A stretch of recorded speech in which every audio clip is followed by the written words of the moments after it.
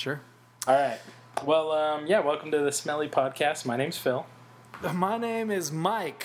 And we're a bunch of nerds who wanted to do a podcast. We're good friends. We're going to tell you a little bit about that during this podcast. But, this is basically the place for a bunch of random nerdy talk about everything. We have no clue what we're doing. This is episode 1 of Smelly Cast, and we're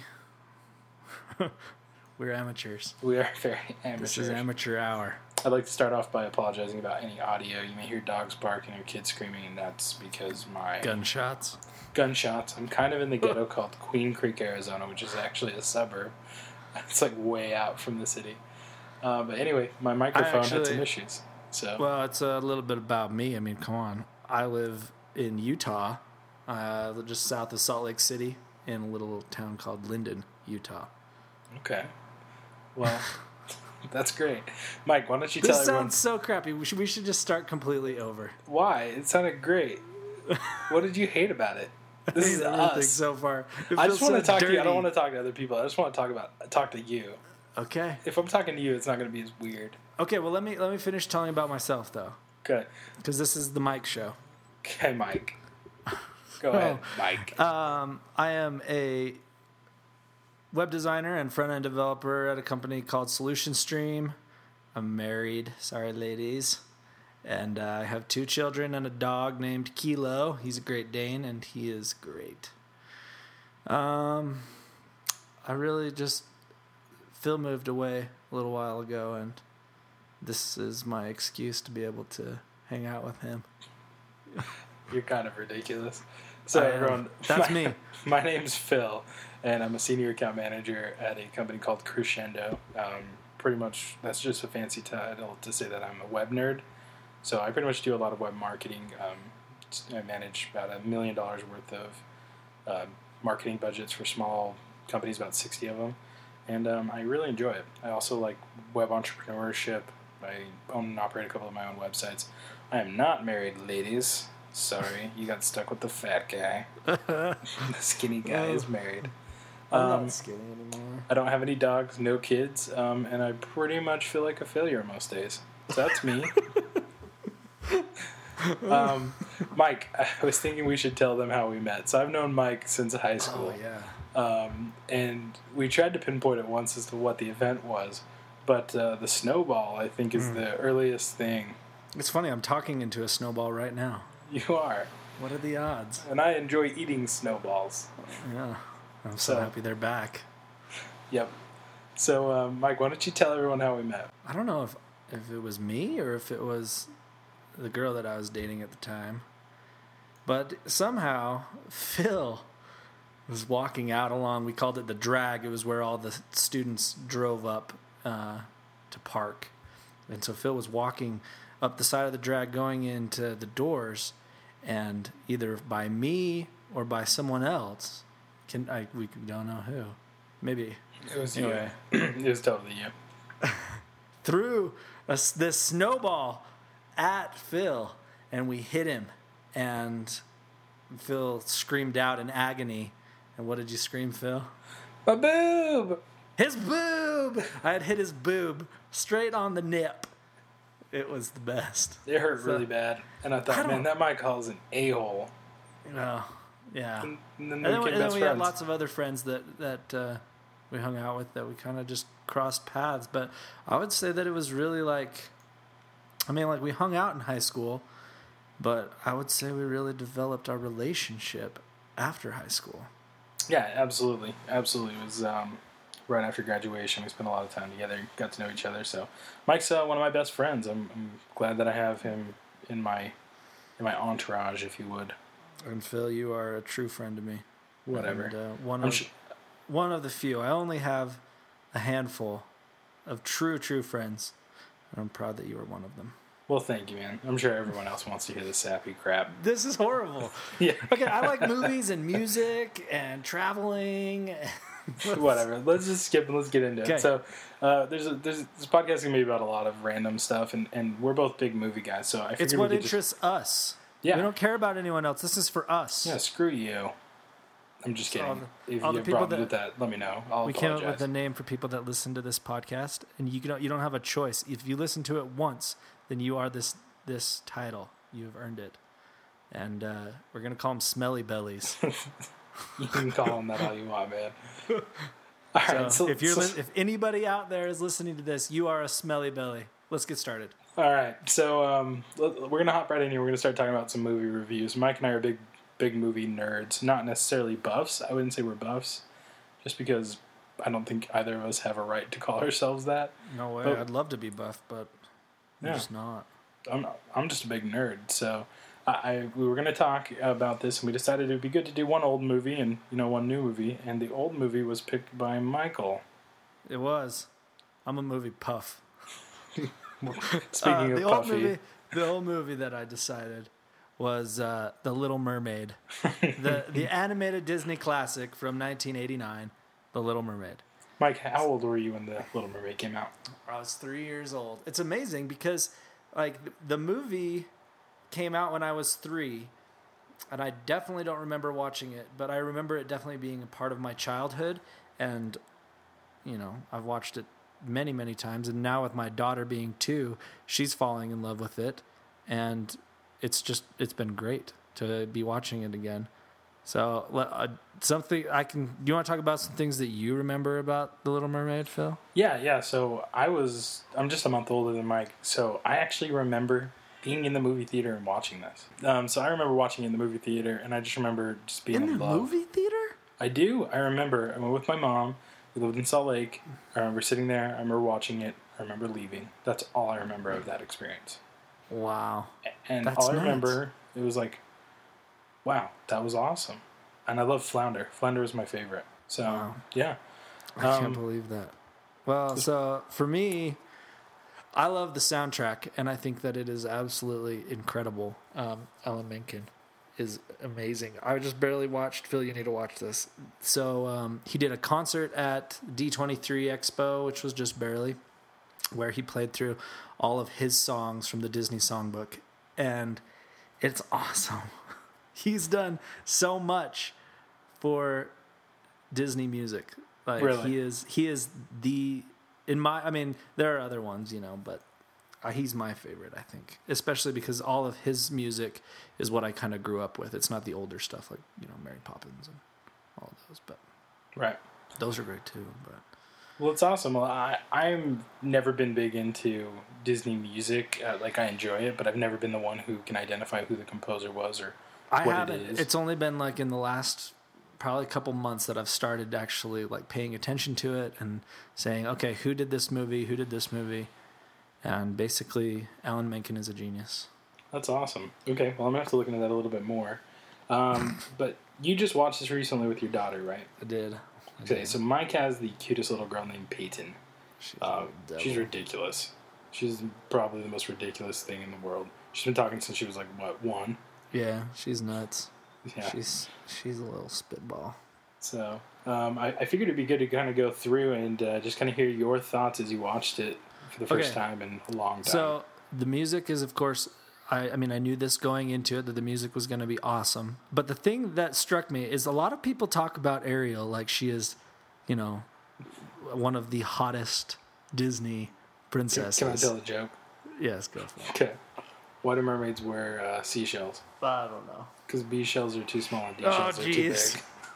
That just got our PG rating. I We heard just that. took it from G to PG. I heard that when I was in Boy Scouts when I was 12. Someone told me that, like an adult. Oh. Yeah, that's not a very good joke. It's a great joke.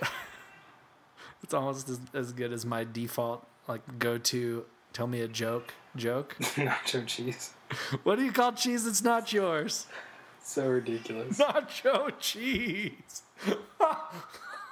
So ridiculous. Do you love Anyway, how I knew exactly what it was? We're off topic, but Okay. back to The Little Mermaid. I looked this up because everybody's always talking about how they think that Ariel is one of the hottest Disney princesses. So she is only 16 years old in the movie. That's how old she is. She is supposed to be, and she's the skimpiest of all the princesses. If I were King Triton, there's no way. Or I don't even remember his name. Triton, I think is correct. There's no way that I'd let my daughters All of his daughters are running around like that. There's no way. Cover up those B cups. You wouldn't let your daughter, your mermaid daughters. And she looks even younger than that in the movie. Like, it's ridiculous. And then Prince Eric, he is just barely celebrating his 18th birthday. So I guess it's not. At first, I thought that Eric was like, probably at least 10 years older than her. But when I looked it up, I guess he just barely celebrated his 18th birthday. Still a little statutory going on, though. Jeez. Yeah, it's kind of awkward. Yeah, it is. It really. I mean, I guess we don't know that they do anything. Well, they're not married. Still, I guess they were married. Whatever. Anyway, so so that's interesting. What else? So overall, that's really it. It comes down to the music. Animation was kind of, that was in a typical time where I guess all the water animation was cool, but I don't know of any animation that was, specific to Little Mermaid. And I don't know if I wonder if they did like Bedknobs and Broomsticks before or after Little Mermaid. I'm gonna look it up. Bedknobs and Broomsticks was made in 1971, so that was like a while before. And they did underwater animation in Bedknobs and Broomsticks, so I guess it wasn't that special. It's interesting though looking at that because it was like kind of the standard for a long time until Finding Nemo came into play. And on my Finding Nemo like exclusive Blu-ray disc, they talked about how they animated the ocean and how they animated the seafloor. And the seafloor they said was the hardest. It took them forever, and they finally just decided to basically make it the top of the ocean upside down. Oh, really? Yeah, and that's how it's got all those like wavy, like sand bars and stuff. So interesting. Sad note. Just made it really, like slowed it down or something. Yeah, it's a stable ocean top. Interesting. With the waves, they just freeze the waves, and then they put texture on them. Huh. Well, going into that, right? So I haven't seen it in a long time, and so one of the things I listened to a podcast called Script Notes Podcast with John August and Craig Mazin, the two screenwriters, and they actually picked apart the entire movie a couple months ago. Really? The entire thing. You should download awesome. it for sure. Great podcast. I'm going to talk about it a little bit later. It's one of my favorite things. And they picked apart the whole thing, and they talked about a bunch of different things, and I'm just going to go through a couple highlights that they talked about.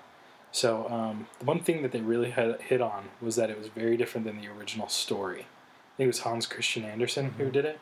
And the original story is like really dark and sad. And so it's not about Ariel getting legs. It's about her wanting to live and get to heaven. Because I guess in the original, she goes to her dad or her mom and says, hey, what happens when we die? And she says, oh, you turn to sea foam. That's all that happens. Sea foam. And so, anyway, the whole point of it was her trying to basically get a soul because mermaids didn't have souls, and it was like really dark. They talk about how Flounder is actually a useless character. Was he in the Hans Christian Andersen version? No. Or was he added? He was definitely added. And he was kind of like a sidekick to kind of help, Ariel do her thing. And they talk about how he's very fickle. Like one moment he's like for her, like being rebellious, and then the other he's like being, Mr. Straight Man. And so they thought it was kind of interesting. They talked about that. They also talked about how the end, it was interesting because it was a lower budget film until they got to the end, and then they realized how good it was going to be. And so all of a sudden there's this epic sea battle, right? And the sea battle was added. None of that was originally in the original Hans Christian Andersen, and all of that was added at the end after they'd already started making the film. Interesting. Yeah, and then I thought another side point here that would be interesting to talk about is Katzenberg. So the thing they talked about was that this was kind of the start of the Katzenberg era. I believe it was his first film, animated film, that he was over at Disney when he was put in charge of the animation department. And there's a great article on USA Today. We're going to go ahead and add a link to this at smellycast.com. Just some, I wanted to read this section on this article, but it says when they brought him in, Eisner brought him in, and the current CEO of Disney brought him in, and he said, see that? Eisner said, pointing to a building housing the animation team, that's your problem. Katzenberg froze. He knew nothing about animation, didn't consider himself a fan of cartoons. I had never made an animated movie, had no familiarity in any shape or form, he says. I didn't even know where to start learning. And a colleague mentioned that Disney kept copious notes from his days as a filmmaker and executive, and even recorded most of his conversations at work. Even better, most of the tapes and scribblings were made in a studio vault. Katzenberg found the trove and inspiration. Walt had essentially left the recipe for making a Disney animated movie, he says. You have to be deaf, dumb, and blind not to see that he was leaving breadcrumbs the size of Volkswagens. To this day, I feel like I was a student of Walt Disney. And within 4 years, Katzenberg had turned around the department, overseeing some of the studio's biggest hits, including Beauty and the Beast in 1991, Aladdin in 1992, and The Lion King in 1994. Wow. So, yeah, it's interesting, and we'll talk about it when we get down to some other stuff. But the thing that I thought was interesting is I read this article and then I listened to the biography of Walt Disney. I'll add a link to that as well. I don't remember the name or who wrote it, but it was incredible. And it kind of talked about it. And the thing you don't realize is most of Disney's films were flops. Most of them were just people hated them. They didn't make money till their third or fourth release. And now, we grew up in an era where those were the classics, and every single one of them was good. It's just interesting to see, that most people don't consider Disney movies good until Katzenberg got there. And then our era looks at everything as awesome. So that's crazy. What's his first name? Jeffrey Katzenberg? Yeah. Jeffrey. That's it, to answer your question. El Jefe. El Jefe. Huh. Okay. Well, yeah. So what was his actual, I don't see him He was the credited on president of Oh, okay. of Disney Animation, I believe. Oh. So he wasn't necessarily... Yeah, he ended up, getting forced out. Because he's not listened to it, he's not listed as a producer or anything on any of them. His first one is... I don't know. Yeah, I don't think he would be, because he was just the president of the animation department. Or the president of Disney Animation. And so, there's a big fallout, and he got forced out of Disney, and he ended up going and co-founding DreamWorks. Right. And DreamWorks, has made just billions and billions of dollars Shrek when every other company's going down. Yeah. It was the first studio in 60 years. So Speaking of, I just barely watched Prince of Egypt again for the first time. Great. Never seen it. What? Oh. Phil, you got to watch Prince of What's Egypt. it about? It's about the Prince of Egypt, Moses. Who's that? You're a fool. Whatever. So, anyway, those are just a couple notes that I thought were interesting about Little Mermaid. What would you give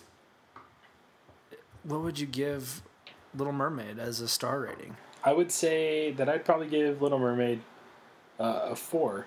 Just kind of overall, it was really well done, very enjoyable. I mean, it holds the test for a Disney animated film. I give it a 3.5. Okay. It doesn't quite reach the 4 for me because I feel like they rushed into the ending, and I feel like the end, it's oh, we're gonna be nice, and then boom, they just throw the ending on you, and it's this big battle, and you're like, what? Right. So that's the thing that I think was interesting. They talked about is that it was kind of oh, this is good. Let's put some more money into this and have a giant sea battle. Which is cool. I just didn't really. I don't know. Maybe it's worth 4. Well. That's okay. My daughter really likes it.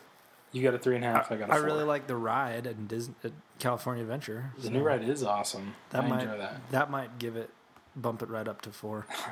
Some cool animatronics. If anyone hasn't been there, you should check it out. So the next movie that we want to talk about is a newer movie that's been recently released, and we need to warn you that there will be spoilers in this review. There were also spoilers in Little Mermaid. Yeah. Oops. Sorry. So we are going to give you our review of Gravity, the Alfonso Cuarón. Was that good, Phil? That was good. Sure. Yeah. We'll go with that. Anyway, so spoilers ahead. So I think one of the places we can start here is for anyone who doesn't use the internet, you probably don't know who Neil deGrasse Tyson is. And I thought it'd be interesting to kind of go through before. He tweeted out a bunch of spoilers, but they're interesting. And I didn't listen to these before I watched the movie. I didn't read these before I watched the movie. I didn't either. And I haven't even read them through yet. So I figured it'd be interesting to read through them. You still haven't read them? I have not. But I have it up right here. Have you read them? Okay. Well, but before we pick it apart, I think we should talk about the actual movie. Okay. All right. Let's do that. You go ahead. You start with what you want to touch on. Okay. I've got some things here. First of all, I really wish that I would have seen it in IMAX. Okay. Because it is just huge. Everything about it, I caught myself multiple times during the movie with my eyes as wide as I possibly could, which doesn't happen in every movie. Just trying to take it all in. And I feel like if I would have seen it in IMAX, it would have just pulled me in even further. And I also didn't see it in 3D. That's because I, unlike Phil, am against 3D. I did see it in 3D, and I thought it was one of the movies that deserved to be seen in 3D. And that's what I've heard. And I would go see it in 3D in the IMAX if I were seeing it again. Okay. And I also love their use of sound, like the huge noise at the beginning, the metal on the metal, and then it just goes to complete silence when they're in space. It's awesome. That's great. So the way that they use sound was awesome. Huge look. I think I agree with James Cameron's quote. Have you heard this quote? No. What is it? Okay. This is what James Cameron had to say about Gravity. He said, "I was stunned, absolutely floored. I think it is the best space photography ever done. I think it is the best space film ever done. And it's the movie I've been hungry to see for an awful long time." Wow, that's awesome. I think it is the best space, like realistic space movie that's been done. Okay. So that's interesting because I went into this hearing mixed reviews, actually. So a good friend of mine he's pretty critical of films, and he's got really good taste in films. He came out of it saying that he and the two people he was with hated it. Really? Just did not like it. And during the movie, they just thought about getting up and leaving. Really? Yeah. Now, Why? Did he say why? He didn't. I haven't talked to him about it because he didn't want to spoil it for me. He wanted me to go see it and then give him my opinion. So I'll follow up with him on that, and maybe we'll have a little sidebar in our next podcast. But yeah, I watched it, and I feel like I'm different when I go to watch a movie because I watch movies for different reasons. When I went to watch this, I went to watch it knowing that it was going to be space porn. I mean, it was going to be visually stunning, and, I was hoping to grip the edge of my seat. Those were the things that I was hoping. Also, the trailer was crap. Like, I did not want to see it after watching the trailer. I would agree with that. It was much better than the trailer led on, which I'm okay with in the sense that the trailer didn't spoil things. Definitely. I didn't feel like I'd seen the movie. There was plenty of meat for me to enjoy in the movie. So I went in watching it, and I wanted to, the thing that I wanted was to be kind of the edge of my seat, feeling like be involved, and I definitely did. There were moments when she was trying to grip things, and I was like, my body was involuntarily like jumping or grabbing the edge of my seat. Yeah. Like those are the things that I really enjoyed about it. Yeah. From a story perspective, it was an interesting story, and I've got a couple of notes here I'll go through, and then I want to hear your thoughts and then any notes you have. I don't have story notes. I've got, I guess I have a couple story notes. Okay. You want me to go first on my story notes since mine are going to be smaller than yours? Yeah, let's do it. Okay, I loved the religion. I loved, I looked it up what it was, but I loved how in the Russian escape pod they had the Orthodox St. Christopher icon in the little on the card. The Chinese and then in the Chinese it was the Buddha. I loved that. And then I also loved, I feel like it didn't necessarily take a stance on religion and, claim that one God was, the God. And she was obviously praying through, most of the end of the movie. And I just really, I loved that she was basically just saying that prayer. And it was for nobody but for her and for her daughter, Right. But I loved that prayer. And then I also really liked, and I got this from the Wikipedia thing, but I definitely noticed it, but she devolved into the fetal position when she got into the International Space Station, and then she evolved when she came out of the lake at the end. Yeah. So it showed the process of her, doing that. So it talked about how it wasn't trying to be the next 2001: A Space Odyssey with all the philosophical kind of meanings to it, but there were definitely things in there, and I liked the references to religion and the references to the evolution. And I feel like the fact that they're both there are just really cool. That's cool. So, major spoiler: George Clooney's character dies. He drifts into space, and there's a moment when he shows up again. She's basically given up on life. She shows up again, and he shows up again, gets in the friggin' spacecraft with her, and then tells her things that she needs to know. And I thought it was very interesting, like, not to be too super religious about this, but I was like, it's almost an angelic visitation. But at the same time, you could take it that way, or you could also take it more of a, philosophical evolutionary perspective, where you're looking at it, it's like, she's basically on the brink of death, she's given up, and the fight or flight instinct has kicked in, and her subconscious is telling her how to survive. Totally. Which I just thought was very interesting, to kind of the juxtaposition of the two and how they kind of meld together. Look at you and your big words. Juxtaposition? It's a good word. It's one of my favorite words right now. I don't even know what it means. It's basically showing contrast by presenting one thing in front of another thing. Okay. So, for example, peace in front of violence. Right. If someone chooses not to kill someone while everyone else is killing people around them, you understand. Well, how would you show?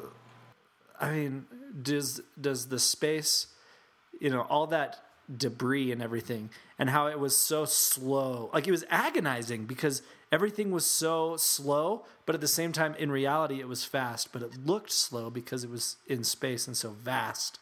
Yeah, no, I mean, the whole thing was kind of interesting. Like, did you know that they pushed the whole movie back a year just so they could focus on visual effects? It definitely showed. I did not feel like a single shot was forced. No. So, it was beautiful. I don't think it was hurried. It was well worth it, and it won the box office, so I'm sure it's going to recoup its money. I think another thing is the cinematographer. I looked him up. I'll admit it. Emmanuel Lubezki. He's been nominated 5 times for an Oscar. I think he's going to win? I think he's going to win. The cinematography was just stunning.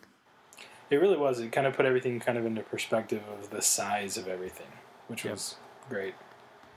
All right, well, let's hop down this list. One last thing, and then we can go into... your short list. I'm just saying, I have not seen a lot of movies from Alfonso Cuarón. I haven't seen all of his Mexican movies and stuff.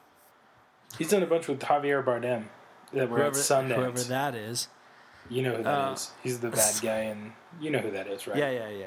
Okay. I think so. Is he Tortuga? No. Oh. No. In Breaking Bad? No? No. Oh, that's who I was thinking of. Anyway, all I've seen of his... Oh, yeah. All I've seen of his is, Harry Potter and the Prisoner of Azkaban. And what else? There was one other one. He's done a bunch of Sundance films.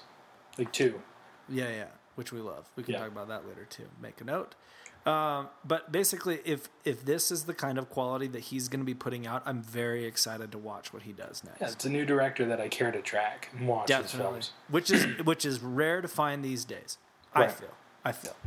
So a couple points here for me. Opening dialogue was a little too on the nose. It starts with them basically repairing a satellite, and this is what it says. Basically, this is Neil deGrasse Tyson is saying. No, these are my notes still. Oh. These are still Phil's notes. Wow. We'll get to Neil. You're going to touch on some of Neil's then.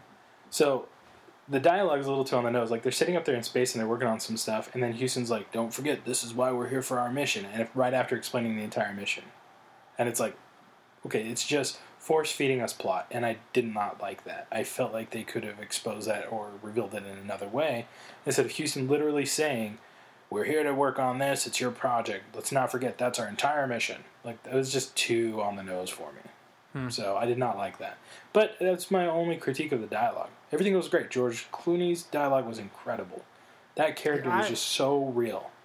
Very real, but I also felt like it was just your typical George Clooney. I mean that's right. that's the character that George Clooney plays.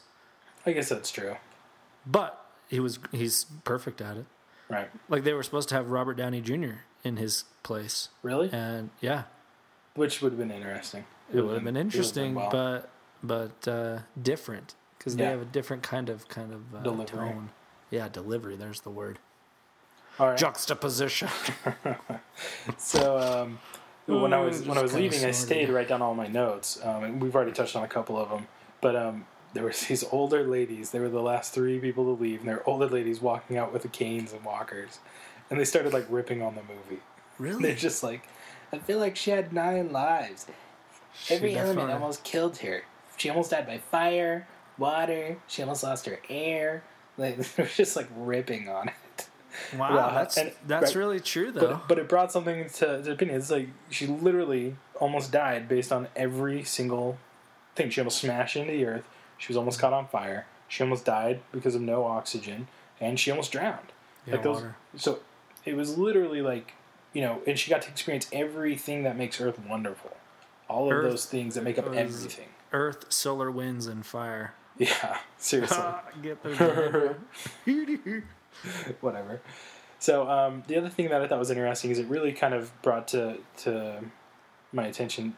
They talk about how most screenwriters talk about, is this an idea a movie idea or is this idea a TV show? And I guess I should say to everyone who doesn't know me or doesn't know this, I mean, I'm screenwriting is what I want to do. It's like my thing, and that's why I try not to be a hack who pretends to know.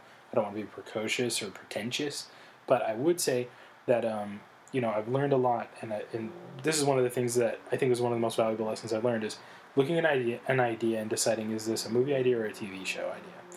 And this is a movie idea, because a movie idea this is an event that happens one time. It's sort of this giant coincidence that inspires this person who needs to do this thing in order to achieve their goal. That's interesting, because we've had some talks lately, like when I've had ideas for you, and I've thought that it would make a great movie, and you're just instantly like, nope, that'd be a TV show.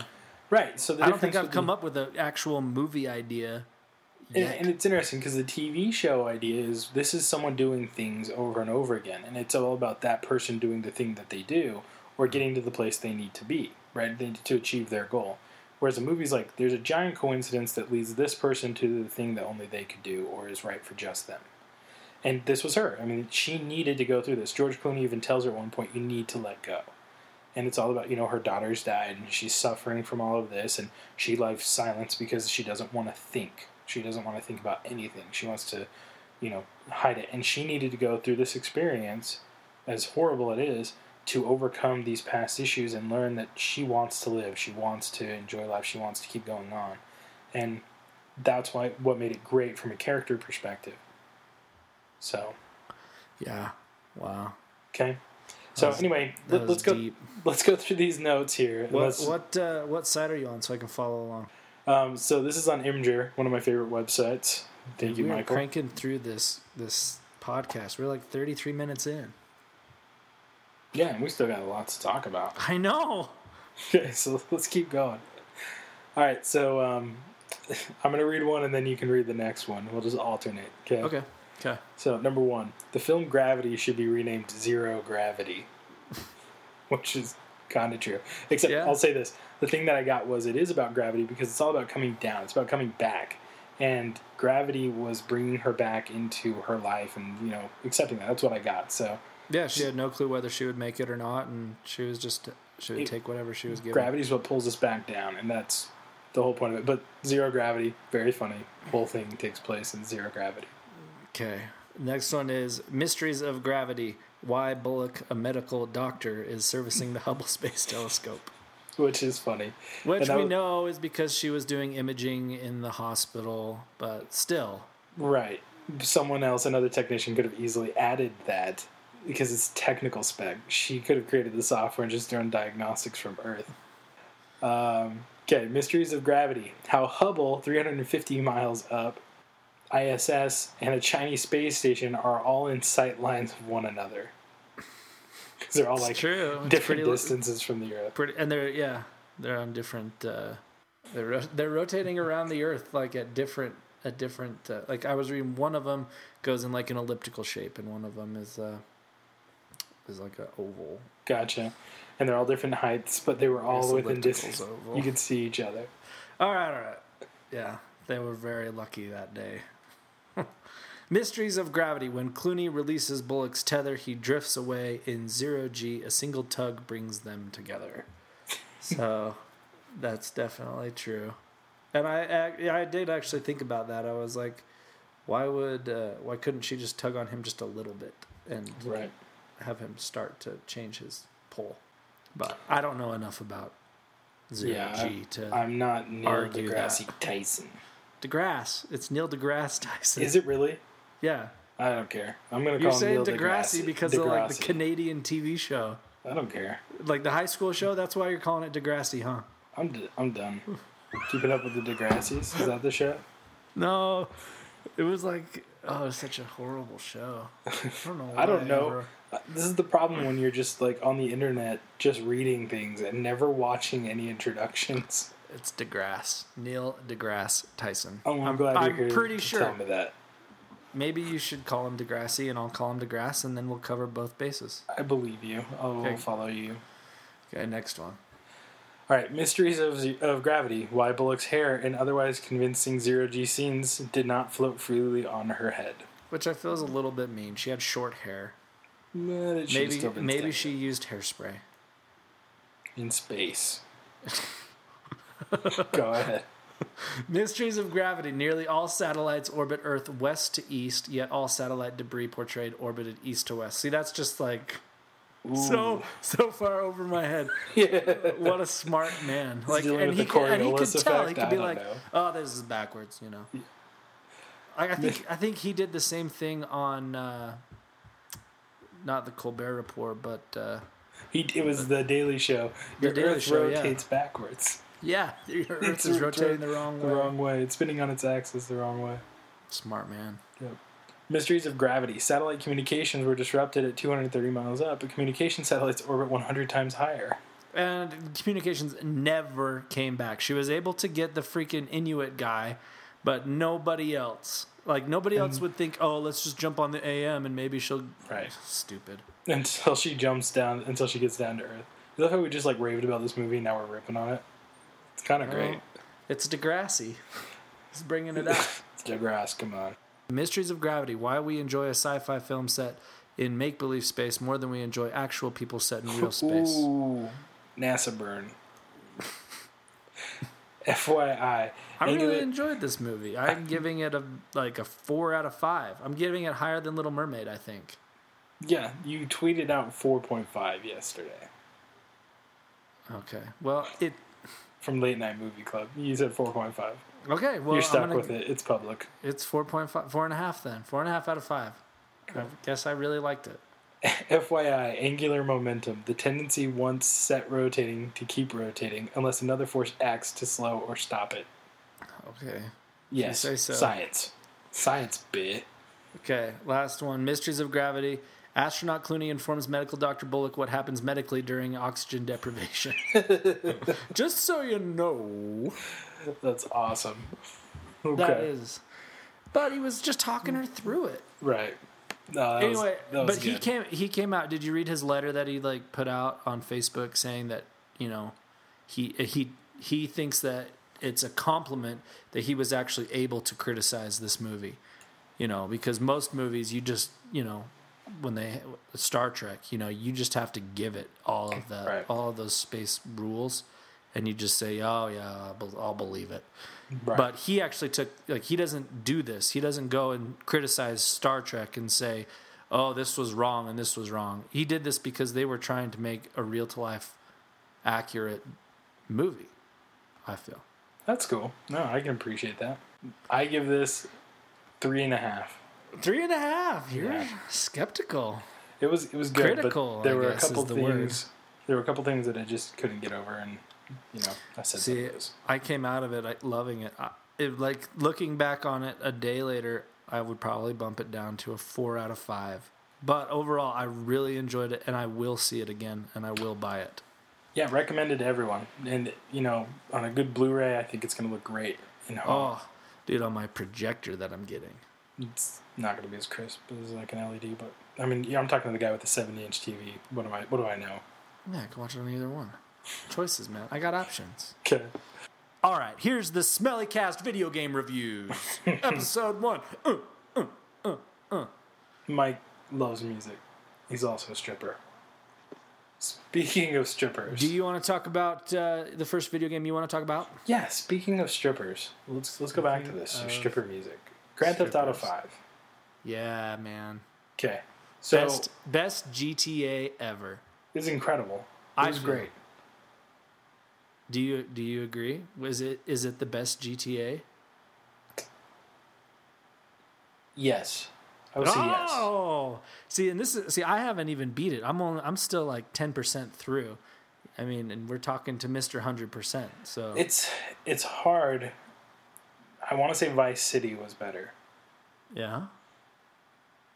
But that's story-wise, 1980s you mean? Miami and Scarface, and it's a little bit more comical. And it was just kind of crazy.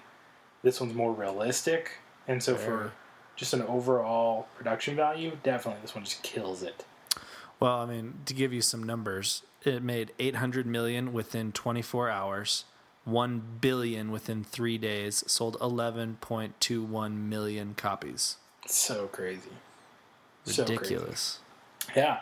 So the game's crazy. It did so well. It's the fastest game to $1 billion and the number one opening of all time. And the Grand Theft Auto 4 did the number one opening of all time until Black Ops 2 came out. Yeah. So, I mean, to tell you how much money these guys are making is crazy. Hand over fist. Yeah. So the game's great. The gameplay's awesome. Just kind of warning that everyone who obviously knows already, really bad. Spoilers. Lots of spoilers. There's boobies. Okay, so that's actually the number one thing I have on my notes here to talk about. So in Grand Theft Auto Vice City, which was probably the Grand Theft Auto I spent the most time playing in high school, there's a strip club, and you can go in and watch these pixelated girls dance, and it's completely just bad, just computer graphics. Nothing realistic about it. But didn't they have pasties? They had like full-on bikini tops, and they're like dancing with their hands. They're just like kind of like stick figure hands. It was like so awkward.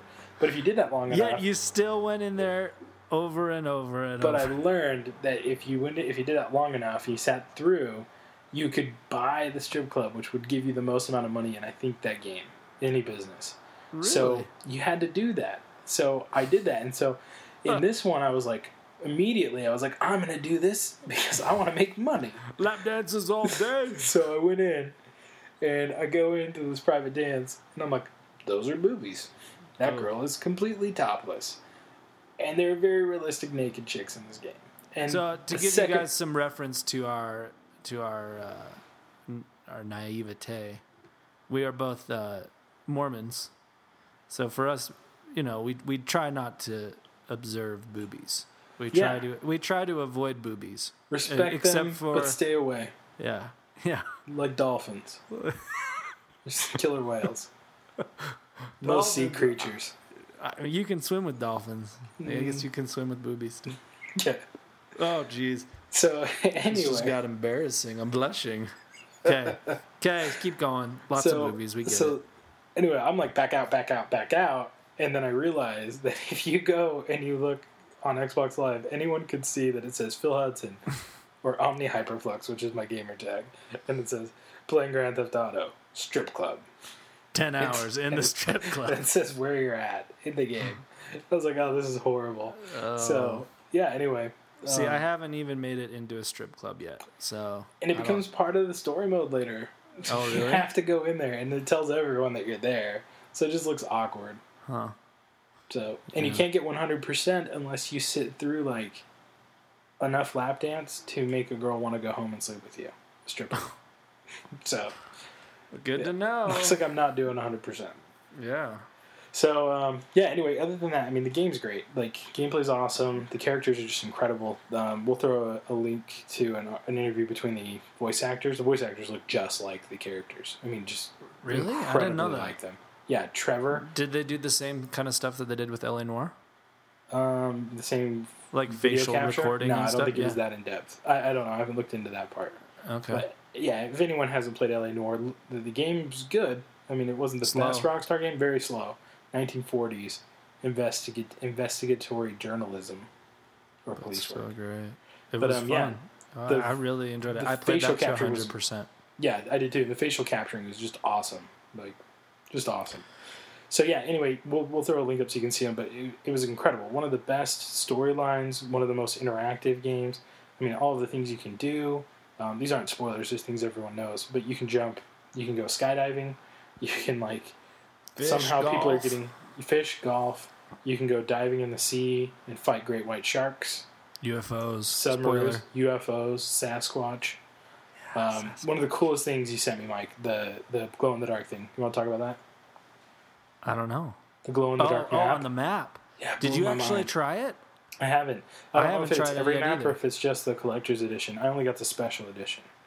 I didn't get any edition. I got the regular. Yeah, so I need to find a blacklight and try it out.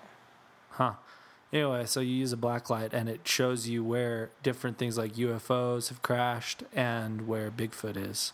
So you can go and find them in the game. And like people found them, I think, before they actually figured out the map, or maybe, I don't know. Yeah, people were like finding them. Like, and then I Anyway. think 4 days later the map came out. So let me drop a bomb on you, Phil. You Okay. ready? What can they possibly do for GTA 6? Well, here's the question: is it going to be GTA 6 or are they going to revisit like Vice City? That'd be cool. Because GTA 4 was, Yeah. I mean, yeah, GTA 4. And it was GTA 4, 3, Vice City. Then it was 4, and then they did a bunch of like stories from, and then they did 5. So are they going to do Vice City again? I think they're hitting Vice City. They have to. It's Miami. I hope they do Salt Lake City. I would go as far though as to say that Grand Theft Auto 5 was Rockstar's magnum opus, Really? the greatest Well- work. It's an amalgamation of all of their things. So Really? the Yeah. the shooting styles in the game are taken Yep. from Red Dead Redemption, which were then popularized inside Max Payne. Right, so it's the same shooting menus, gun menus, all of that from Dude, those. I'm still only 30% through Max Payne. You need to finish that. The targeting systems and specialty skills come from Red Dead Redemption and Max Payne. Oh, Red I Dead. mean, all of it. I'm hoping that's what we get next before anything else is a Red Dead sequel. right. The racing On next system gen, on the X-Bone, it's going to be would amazing. so cool, so cool. So the racing, it's taken from Midnight Club, their racing game. It's the same basic setup as that. I mean, everything, just all of it. A lot of the stuff, the things you can do, is just basically all of these games, the things they worked out, taking the best pieces of them and making Grand Theft Auto 5. So It is the best GTA yet, and I guess I would agree with you. And I'm only, like I said, I'm only 10% through. So no, well, the game's great, and it just reminded me of one thing because there is that desire. You've mentioned it a couple times. Getting 100% in these games is just ridiculous. It takes hours and hours and hours of time to do that. yeah, I mean, in Red Dead Dedication. Redemption, you had to kill one of every animal. I had to shoot a bald eagle. It made me feel so bad. that's illegal. In the game, I felt horrible. Like, did you feel bad when you were torturing the guy? No, no. But in But Red you Dead felt Redemption, bad for the eagle. in Red Dead Redemption, when I had to kill an eagle and kill all of the buffalo, I felt horrible. Oh, So so okay. So anyway, talking about 100%, Chris Hardwick from the Nerdist podcast, and I read an interview in Wired, actually at your house once, and he talked about nerds and how nerds are interesting. They talked about the psychology of like achievements and awards, and one of the reasons why nerds spend so much time doing the things they do is because it creates the same psychological sensation of achieving something like chopping down a tree or hiking a mountain. And and he talked about how we crave that and we want to master the things we do. And he talks about sports figures and how they're actually nerds. Like they're the sports nerds. They're the masters of the thing they do, and that's what they dedicate all of their time to. Whereas we're more inclined to do things in more of a fantasy type world, like Grand Theft Auto or other things. We want to become the very best. I do. I want to be the best. Yeah. And then I feel horrible Interesting. when a little crappy 13-year-old kid can beat me.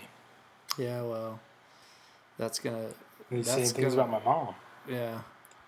He's like, Well, oh, it pwned. happens. It And I was like, happens. you weren't around when that was invented, kid. So, is that it for GTA?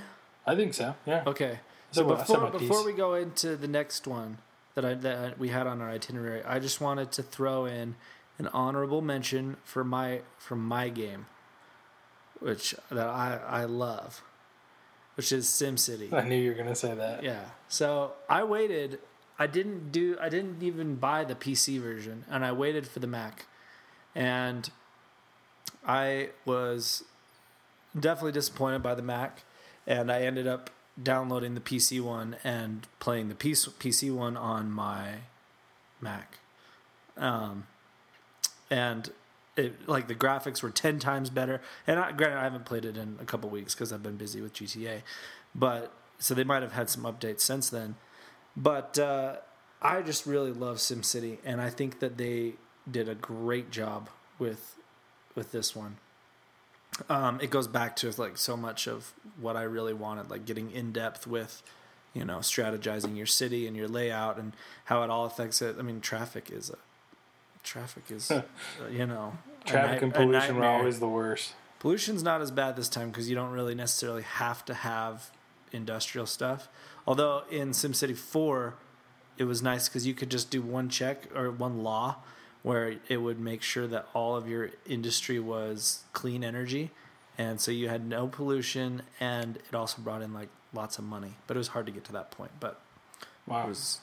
those really good old days. I have not played SimCity in a long time. The last one I bought was the iPhone version for my 3GS. Like the For my SimCity 3G. 3000 one. It was like just SimCity for the iPhone, and I think I played it when I was working at a call center back at the time, and I played maybe for 30 minutes, and I never progressed further than that. And all I thought was like, man, that was a waste of $1. So Well, I love SimCity, and I can't wait to keep playing it. And it's one that I will come like I go in like spurts, where Yeah. I want to play it, and kind of like Roller Coaster Tycoon. I always come back to Roller Coaster Tycoon 2. And I remember sitting in our apartment in Orem doing that, playing that game. Yeah. You should subscribe to the subreddit, RCT. They I have know like people Reddit very well. post parks. You need to learn to Reddit. Reddit will change your life. I did see a post on Imgur, and just so everyone knows, Imgur is the photo hosting site for Reddit. It's a free image hosting site, and it also categorizes them by popularity and votes and things like that. And You can make your own memes now. Yeah, one of the things that I loved was there's a photo from Roller Coaster Tycoon, and he was like, my competitor had a much better satisfaction rating than I did, and so I built a roller coaster That into launched his it park into. and launched people into their parks, and they died, Yeah. which made people flee from there and come into mine. That's so funny. It's interesting. That's a great game. Things I Okay. would never think to do. So that's all I wanted to talk about with existing games. Okay. Well, let's hop into where we're going next. So, Xbox One has been announced on the PlayStation 4. I think you and I- pre-ordered it yesterday. My wife Pre-ordered. is so mad. Yeah. How much did you end up? Why do you need a new Xbox? You already have one. And you're like, What do you mean you because- won't be able to play any of your old games? Well, I'm so still- I've kind I'm of been still in hesitant. trouble.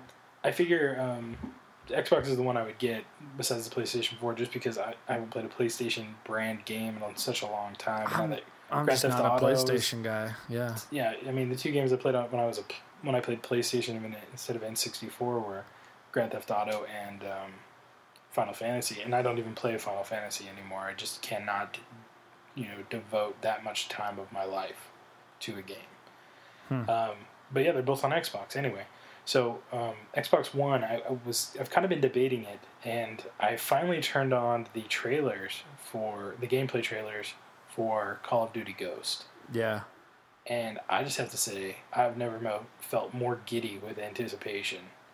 Well, then Watching those you're trailers. going to have to pre-order. Well, I guess you won't because they'll have it on the 5th. On the 5th, what do you mean, of December? No, November 5th, Black Ops Ghosts or Call of Duty Ghosts comes out for Xbox 360. But isn't it coming out for Xbox Yeah, One? but not till the 22nd, not till the Xbox One is out. And you're going to get that for the Xbox One, right? Yeah, I'm And not you gonna, can't play each other? Are you able to play each other online? I don't know. That would be the interesting thing to I look know at. that they've got this thing called Clans that is platform, like cross-platform playable. So I don't know if that means that everything is or what, but I don't know. See, I'm skeptical though because I'm a bigger fan of the Treyarch Right. Infinity Ward has let me franchise. down. Story And- mode is incredible. Multiplayer Oh. now. Incredible story. Like Modern Warfare story is great. Yeah, But the Modern Warfare 3 multiplayer, rock which is and roll. where I spend all of my day, and and my wife plays with me.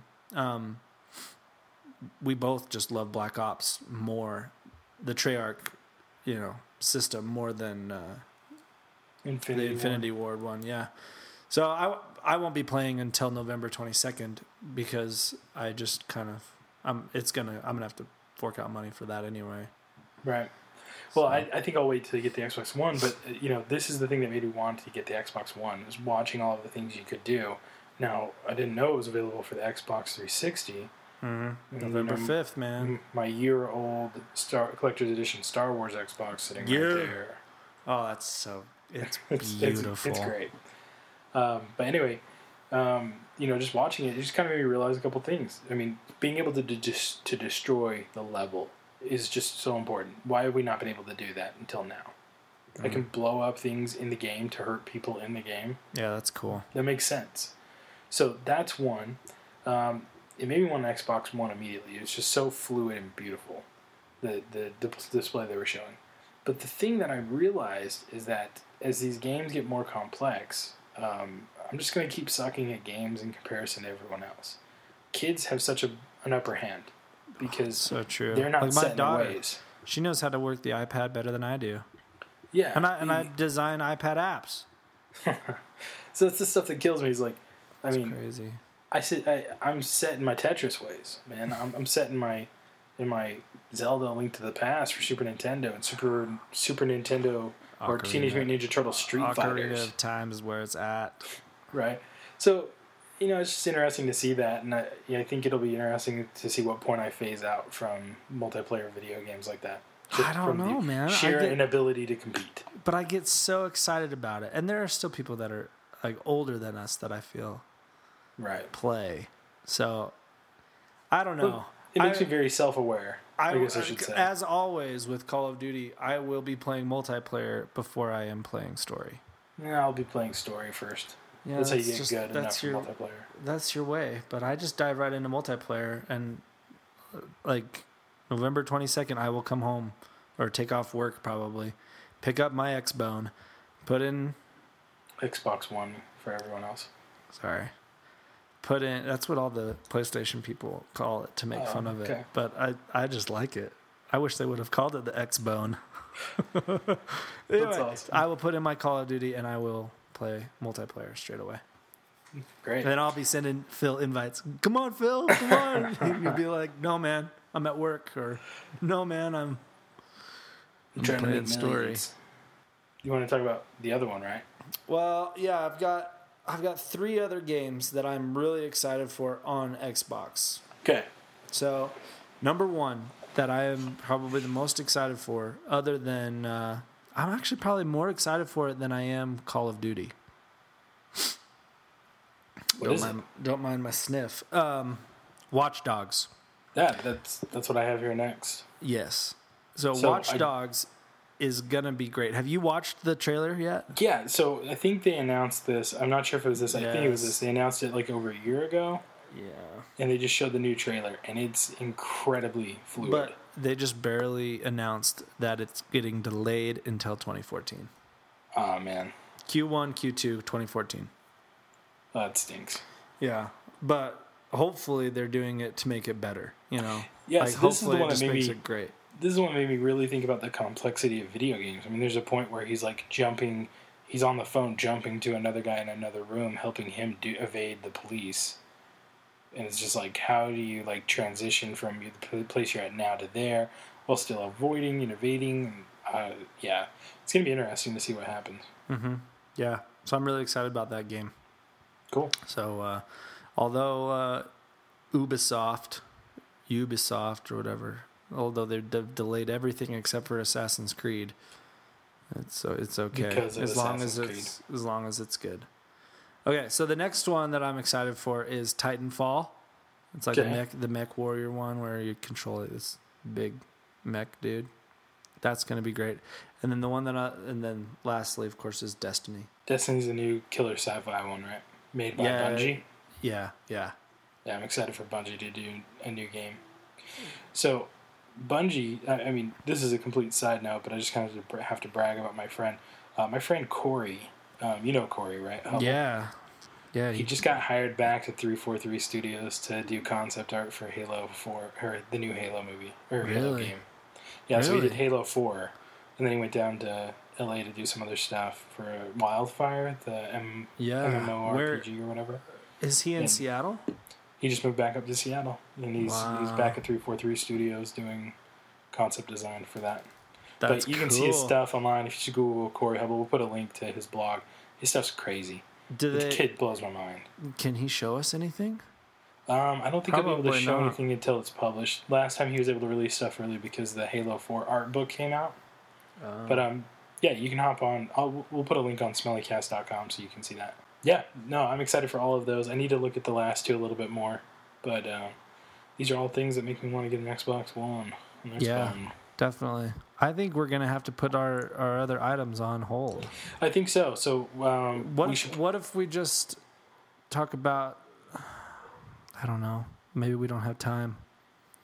What do you think? Do you think we have time for anything? I was thinking maybe we talk about things we love and make that kind of a... We talk about it every time. Every podcast. I'm fine with that. Yeah, so right now, let's start with what you have. What do you love right now, Mike? It's things we love. That's the little intro for it. So, PonyYourParty.com. So I've got three different things that I am really loving right now. Like we said, we are amateurs with the podcast, and I actually am I don't listen to that many podcasts, but I have 2 podcasts that I listen to every episode now, and it's only been in the last probably 3 months that I've really been listening to them and listening. That's funny. Hard. That's right when I started too, and I've got 2 that I listen to. I have to give all of my credit to Nick Christensen, my good buddy. Yeah, he talked to me and he's like, "Dude, you gotta check out Shop Talk Show," which is one of the podcasts that I listen to. It's all about front end development, and it's Chris Coyer and Dave Rupert that do it. And I feel like I just want to be them, you know. But Dave Rupert does a sweet soundboard in their podcast. I have no clue how he does it, but I want to do a freaking sweet soundboard. I spent like an hour and a half today trying to figure out how I could do it, and I thought I had it, and it didn't end up working. So the other one that I really like that I want to recommend to you, Phil, is Moustalgia. Moustalgia. They talk about Disneyland and all things Disney, but the Disneyland stuff in particular is fantastic. They do a lot of in-depth history. They all went to D23 and did this like killer 2 podcast episode or 2 show summary of D23, and it was it's great. It's a good podcast. I really enjoy it. Cool. I'll check them out. I've actually got the CSStricks.com bookmark now. Oh man, he's the so best. Cool. Chris Coyer is the best. It's really cool. I'm a noob. I'm a noob when it comes to front end design and development, and I'm nerding out on that stuff right now. Come on down. It's a fun place. So next thing is my favoriteest website. That is my baby, and I love it. Reddit.com. Now, Phil, I know you're kind of against the Reddit. Not against it. The Reddit. You're scared to embrace. I am scared to embrace because it's a time hole.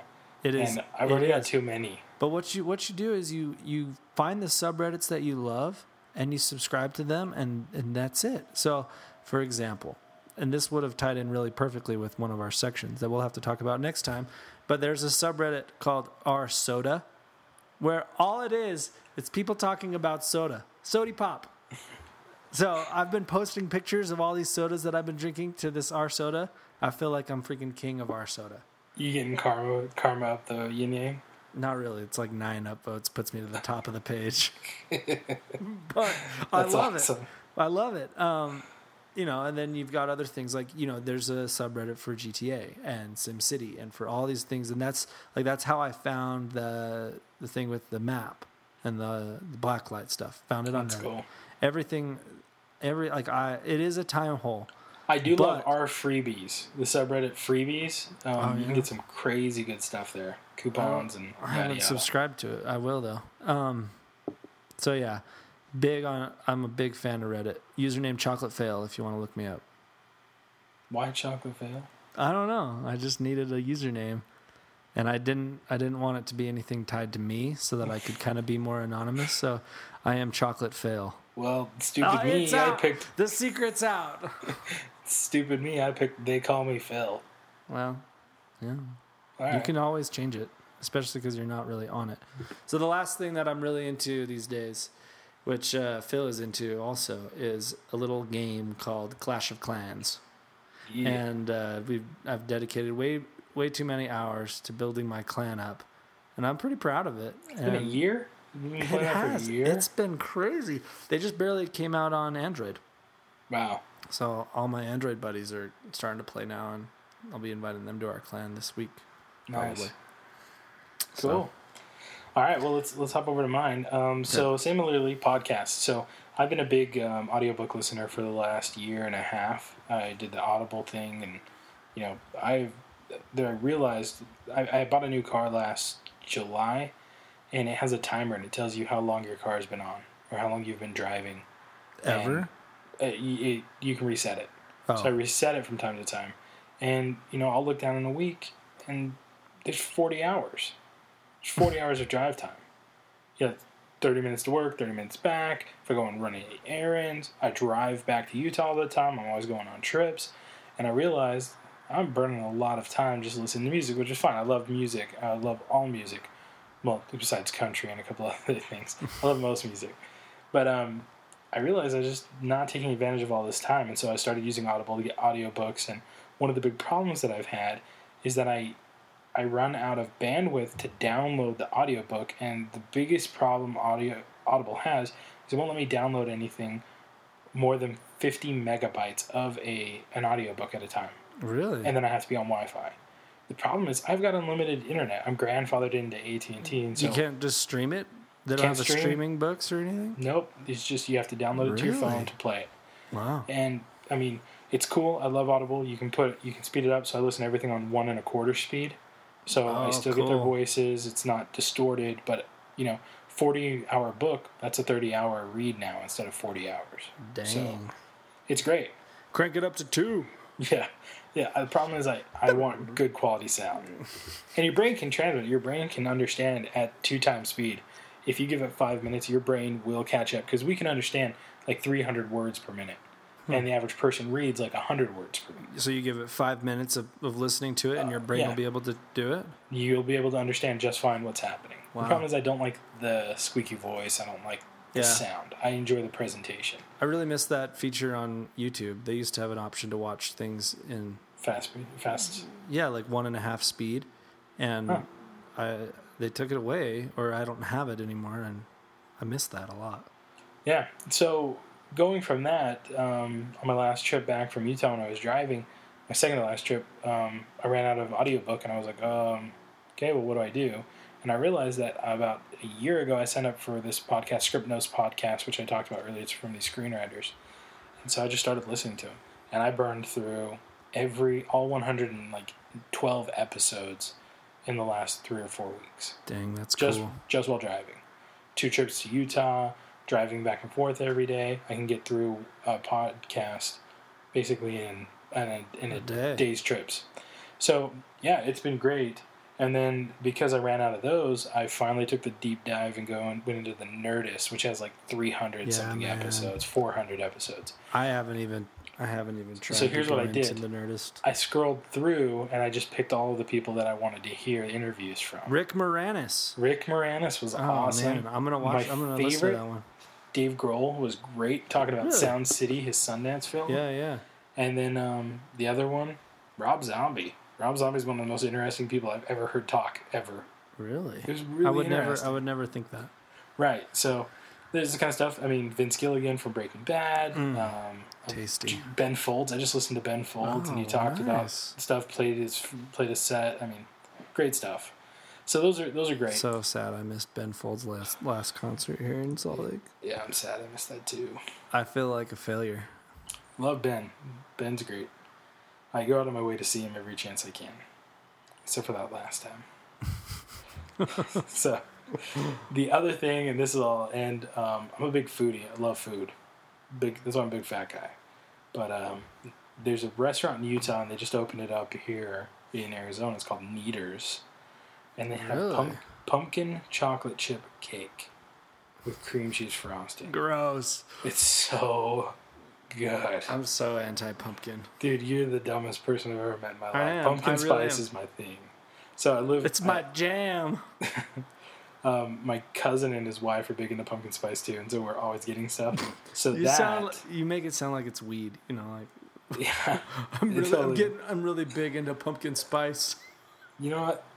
It comes around for a little while. I get my fix, and then I'm done for the year. So I don't really care. Yeah. Have you got your like pumpkin eggnog and stuff? No, pumpkin spice eggnog. That's a November thing. So my bad. It's out right now. But I don't drink eggnog either. So that's because you're stupid. You don't like cheesecake either. Or watermelon. So weird.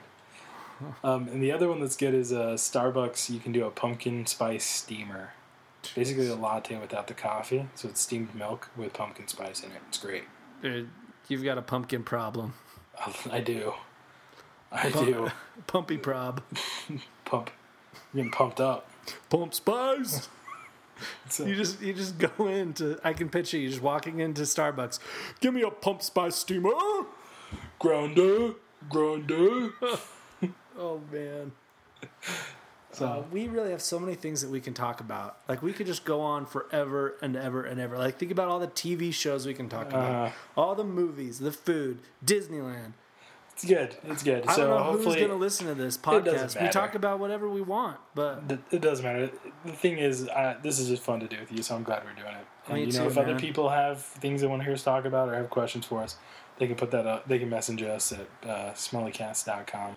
Yeah. So anyway, if you are listening to us, if you by chance stumble into this dark black hole yeah, if you made it of the internet an hour through with the Phil and Mike show, with my crappy audio recording, I will dogs be barking, shocked. babies crying. Like if any smelly belly has made it this far, Let us know, let and us we will know. send you a free bottle. The first 5 people, I will personally send you a bottle of my favorite soda there you go. for the Soda of the Month Club. Boom. I don't know if anybody will make it. They won't, but that's why I feel comfortable saying the first 5. Well, you limited it to 5. You almost said everybody. I know. You never know. Maybe we'll be huge. Anyway, but this podcast will definitely get better as Yeah. we get our sections nailed down, as we get some sweet intro music, some sweet outro music. Maybe get some ads, some sponsors. I'm just gonna sponsor with all my businesses. Yeah, definitely. Let's do it. I was thinking that I might sponsor with the last meal that I ate. So like one of our sections would have been sponsored by Five Guys, because that's what I had for lunch. Sponsored by the Cornish Pasty, English pasties. That's what you had, That's what I had for lunch. dude. You're so refined. It was great. And a bunch of people had beer around me, and the lady spilled some on my pants. Of course. You can't. It's not a quality meal with Phil unless Spill on something myself. is spilled on you. That's what makes it a good time. Typically Having a myself. good time. Spilling on Phil. All right. Well, Okay. anyone, thanks for listening. And just remember, this is the Smelly Cast with Mike and Phil. And I don't It's have a so- sign off. it's so bad, it's kind of good. Oh yeah, you know it.